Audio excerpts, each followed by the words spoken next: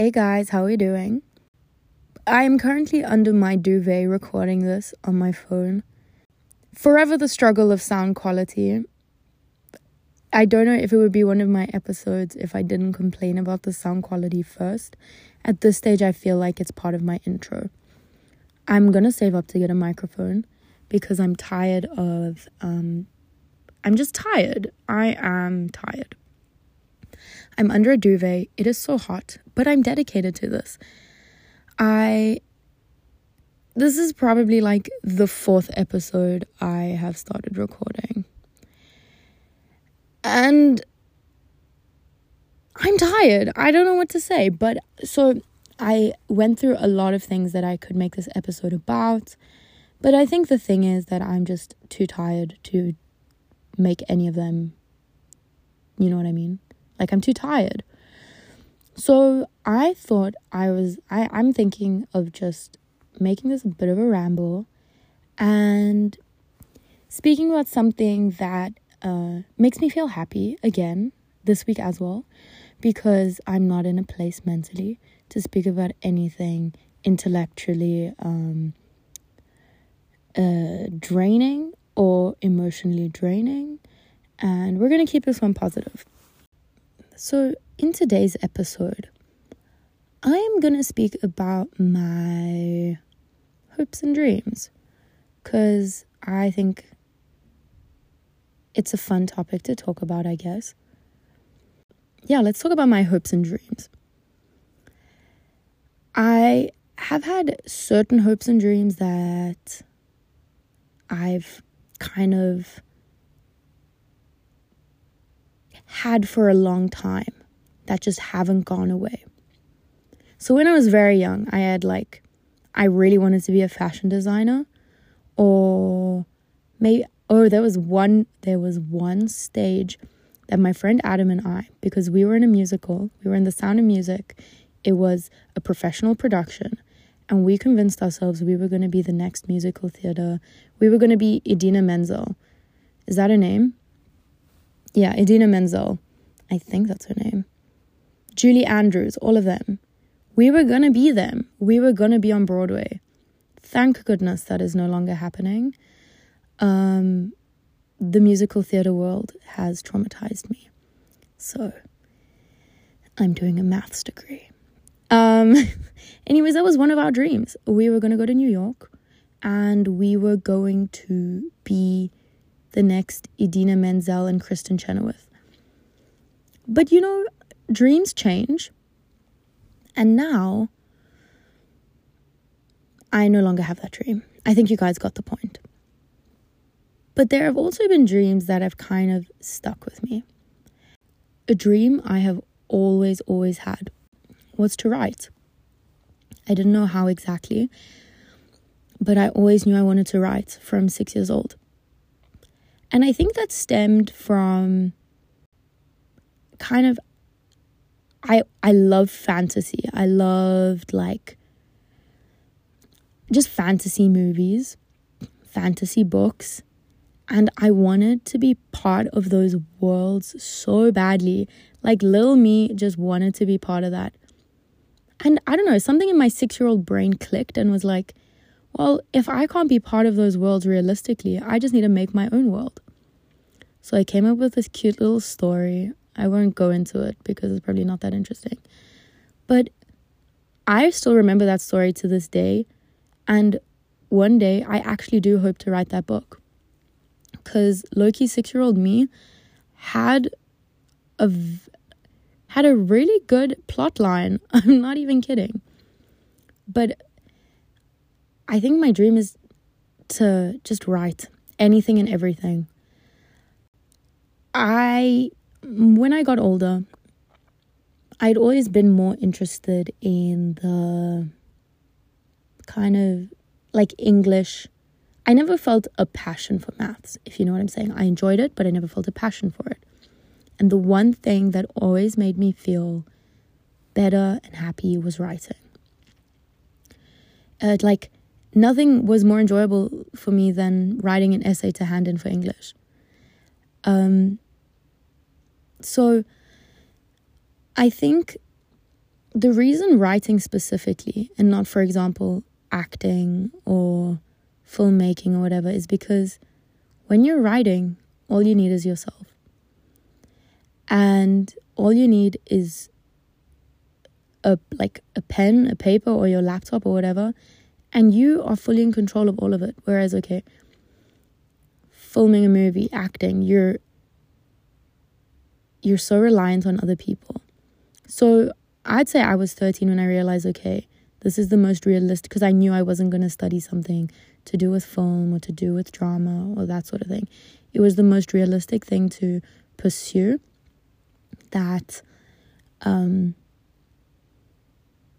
I didn't need to necessarily study. You know what I mean? So I'd say when I think of hopes and dreams, that is the first one that comes up. Write a book, write multiple books, be able to make a living off of my writing. Yeah.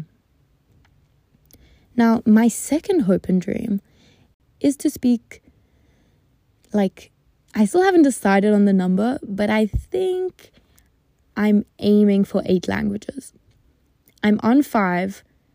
I speak English, Greek, Afrikaans, French, and Italian.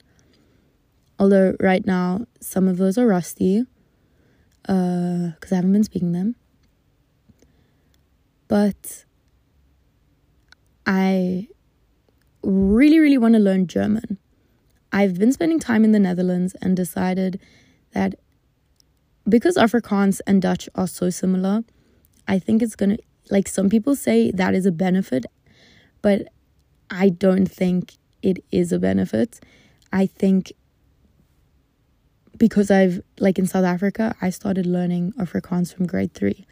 It's so embedded in me, and because they're so similar, I really don't imagine that I'd be able to do that.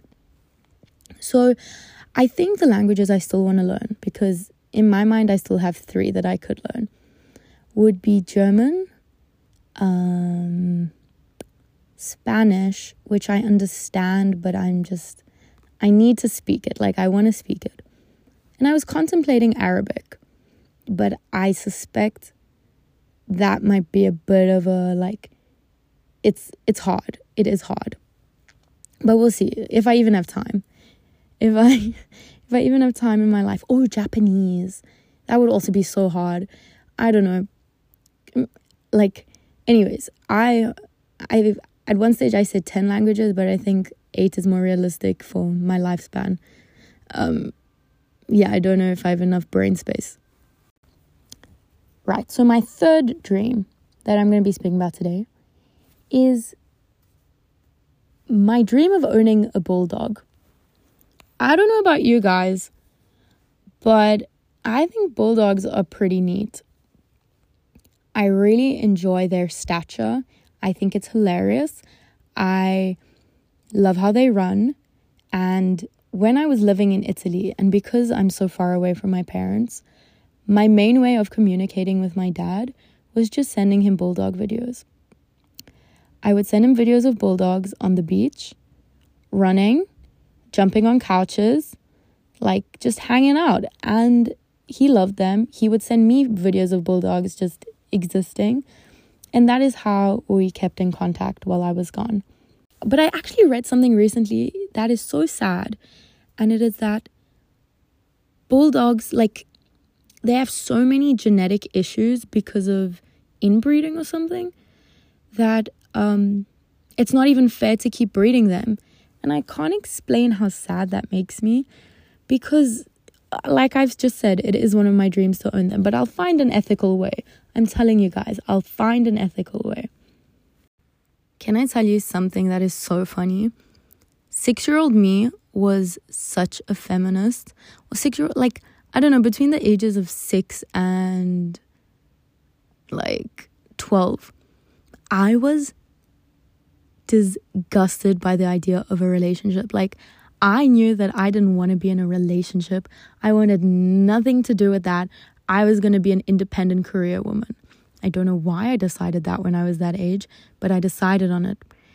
So I think I've never really had goals in terms of like what I see my future, like my future family or that sort of thing. And in a way, I'm grateful for it because I have no set idea of how that's going to be. I have no goals for that. And sometimes I think in certain parts of your life, it's better to have no goals. There are some things you can't set goals for. And I really admire 6-year-old me for being such a feminist icon. And I'm going to stick to that. But I hope to just be surrounded by people for the rest of my life that I love. And whoever they may be, my family, like whoever, I know that I am hoping to be with people that mean a lot to me, that understand me. And yeah, that's what I hope. Now, another goal. And this happened recently when I was traveling. And it's a bit materialistic. I'm sorry. But it would have to be to own like a nice apartment. Sorry, let me stop moving under this duvet. Okay. It would be to own a really nice apartment in one of the big cities of Europe. Like a really nice apartment. I was walking through Plaka in Greece, which is the old town. Am I wrong? But I was just looking at these buildings and these apartments and just what you get to look out on. And it's all I want. I'm not talking about like any sort of apartment. And maybe this is just a dream. Like maybe it's stupid to spend that much money. I don't know if I'll ever be able to afford it. I don't know how it would ever even happen. Is it stupid to spend that much money on an apartment, on like property, on one place? I don't know. I know nothing about that stuff.